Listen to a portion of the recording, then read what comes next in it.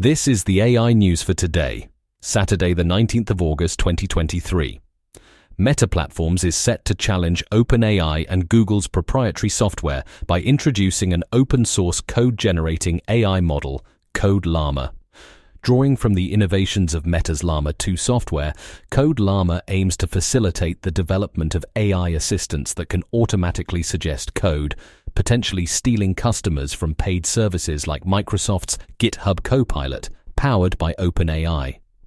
Code Llama could change the AI landscape, making it easier for companies to build their own AI applications without relying on software from major tech conglomerates.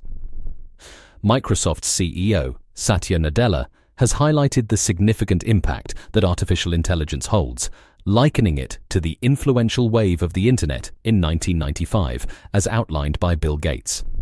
In efforts to further transform Microsoft, the software giant committed $13 billion to OpenAI, a startup known for its promising generative AI technology, despite criticisms such as Elon Musk's claim that OpenAI is now effectively controlled by Microsoft.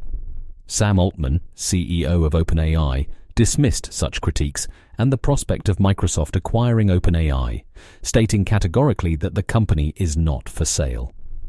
Electric Sheep, a London-based startup, has generated £400,000 in a pre-seed funding round aimed at advancing its AI-reliant alternative to the tedious process of green screen post-production, or rotoscoping.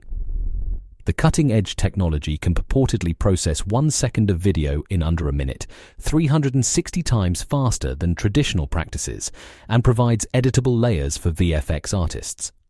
Sponsors of the round included Design Capital, Spatial Capital, and Look AI Ventures.